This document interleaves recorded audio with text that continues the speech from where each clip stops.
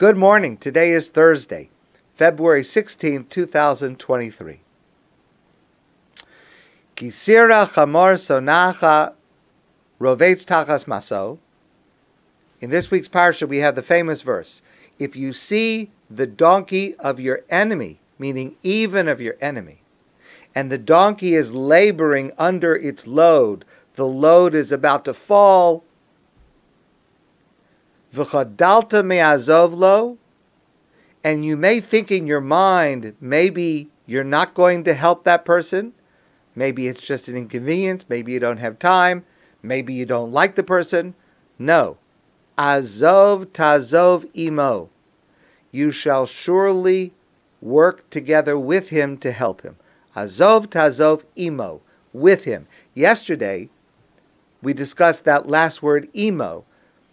Only if the other person is willing to help also, you should assist. If the other person is not willing to help themselves, then very often it would be pointless for you to try to step in and do it for them. Okay, we discussed that yesterday.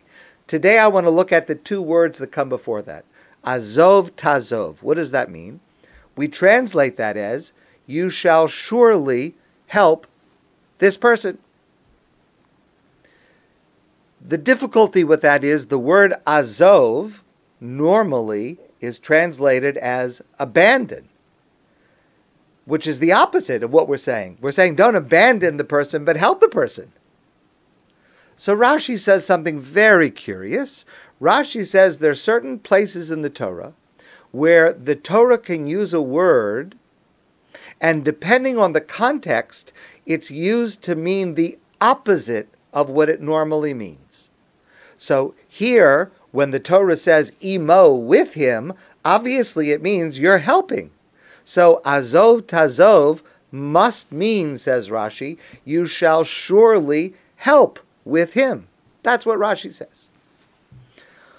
All right, well, that's a hard thing to do. This is a hard mitzvah. This really asks a lot of a person to be willing to help every single person, even an enemy. That's a hard ask. But the problem is, notwithstanding Rashi's greatness in understanding every word of the Torah, the problem is, but the word doesn't mean that. Why would God choose to use a word if God means for us to help this person? Why use the word that the translation is abandon? Why use that word? So I want to share with you the insight of the Targum Onkelos. Onkelos was a person who, by the way, converted to Judaism.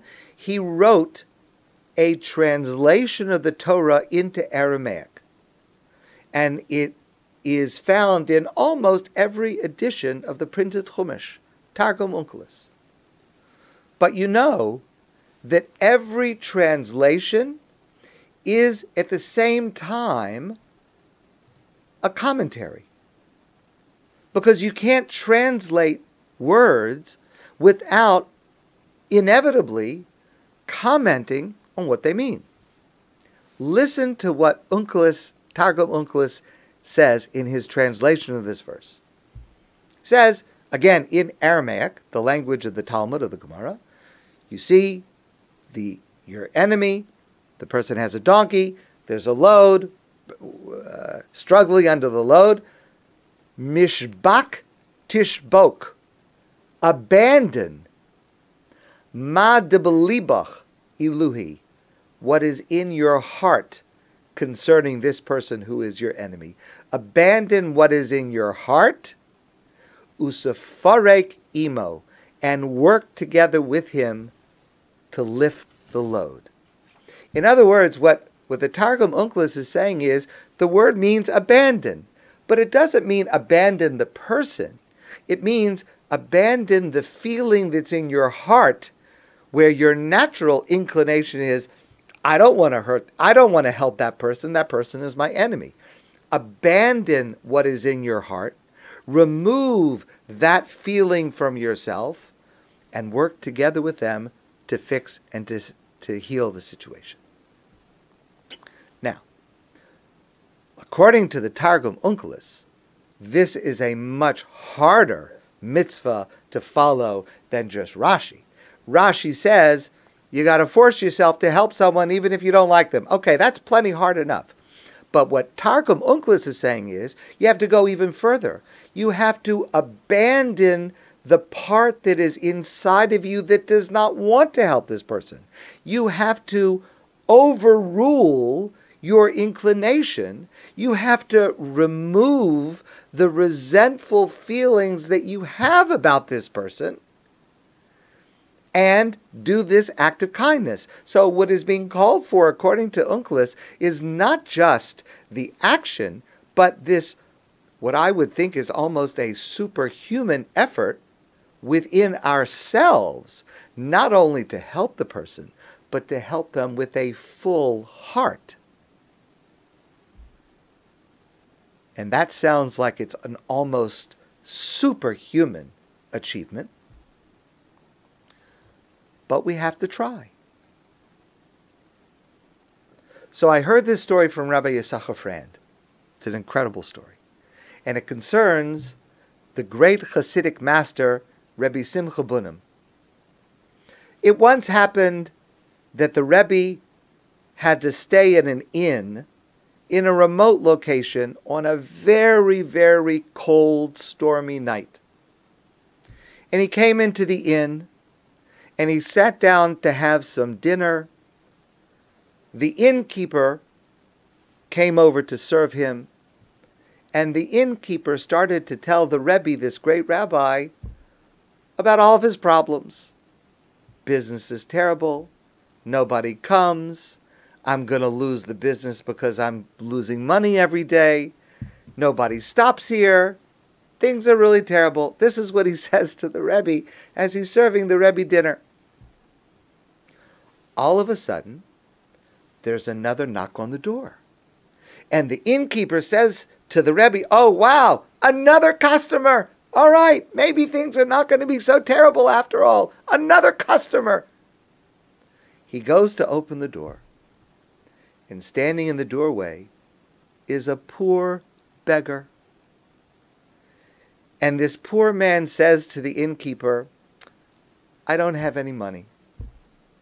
I can't afford to stay here.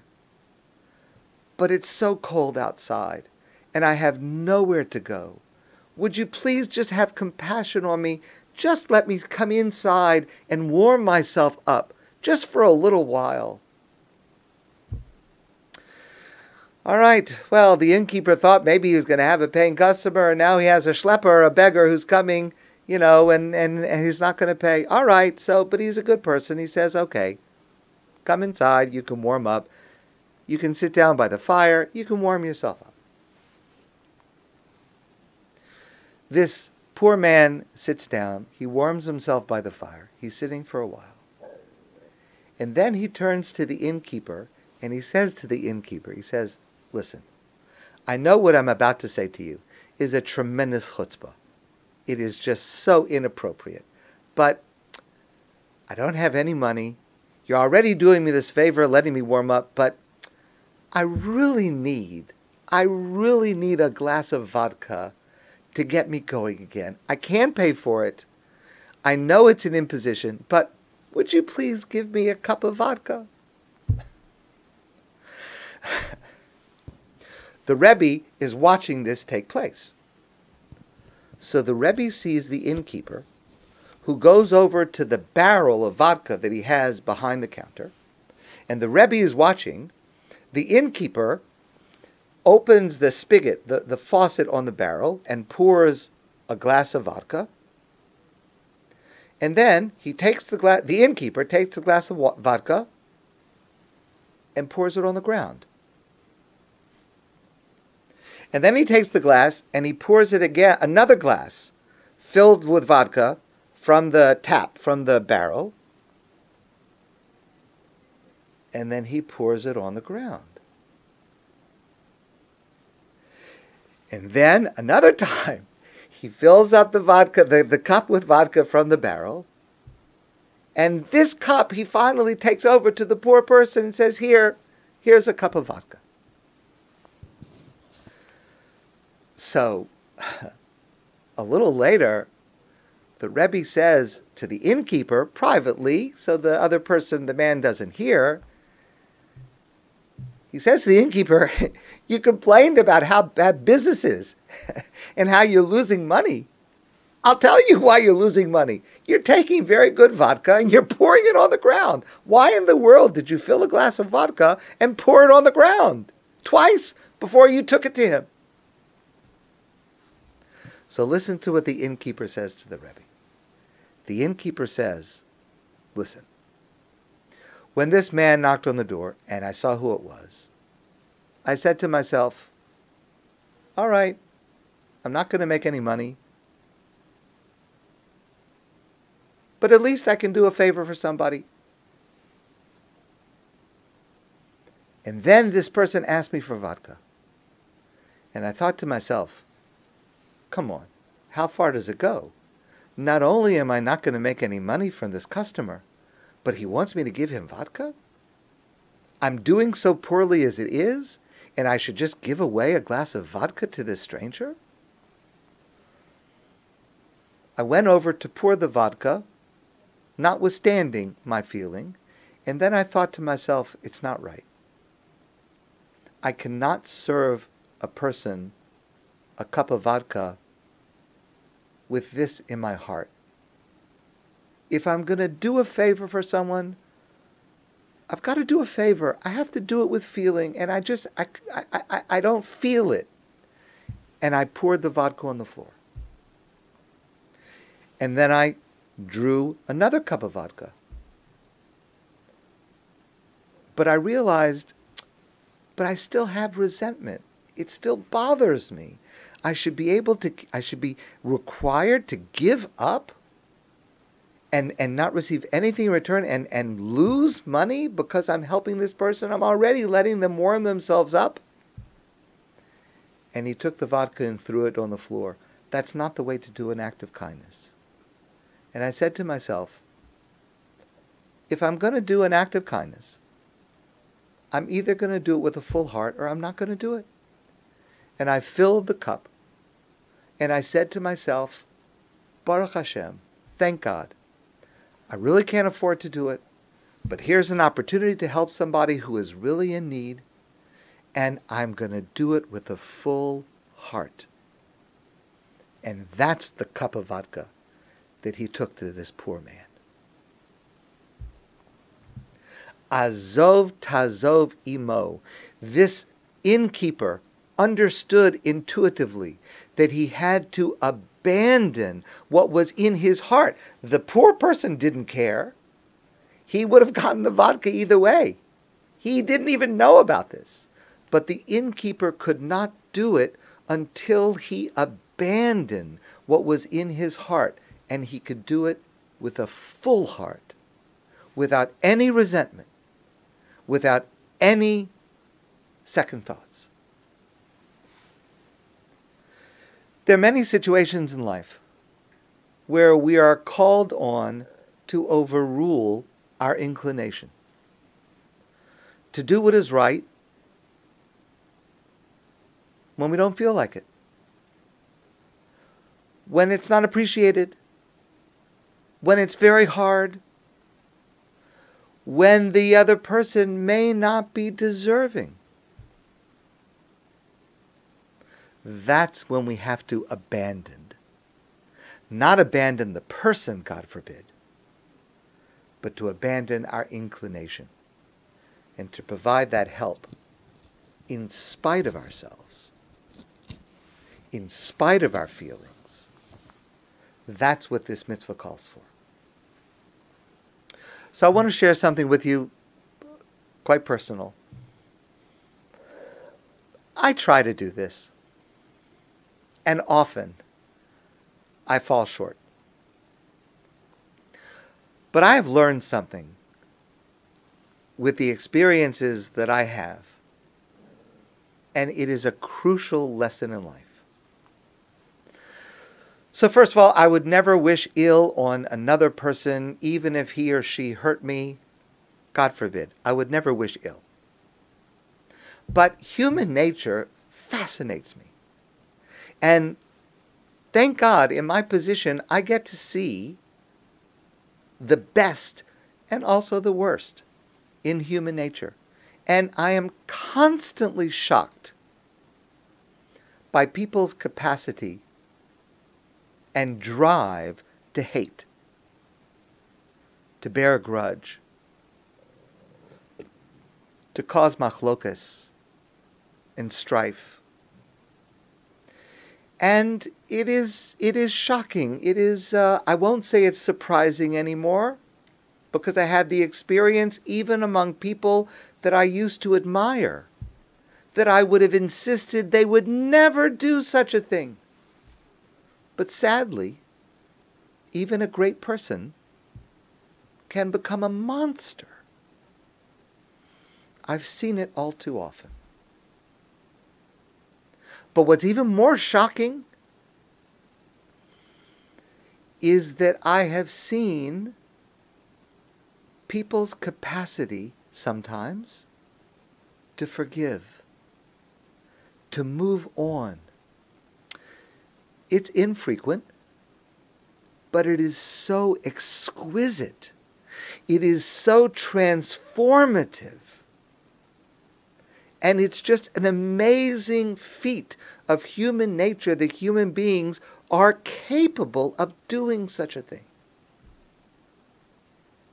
If someone who has hurt you is in need, and you are able to overcome the obstacle to help them,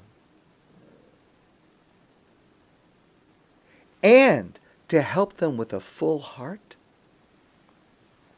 and that includes, of course, without any expectation of benefit or acknowledgement. Here's what I've found, not infrequently, that can change the entire relationship. That can set the whole story on a new and harmonious path. So please hear me carefully. Of course, we would never wish for it to happen. We would never wish for even our enemy to be in need. And if they are in need and we help them, we would never do it for this reason, looking for what we could get from it. No, never, never, never. But it can happen. If we can bring ourselves to do it, and it's rare and it's hard, we can transform them, we can transform ourselves, we can transform the whole situation. It is possible. It can happen. And that is the deepest goal of this mitzvah. Help even your enemy by abandoning the hatred that is in your heart. My friends, I want to wish you a great day, and I look forward to seeing you soon in person.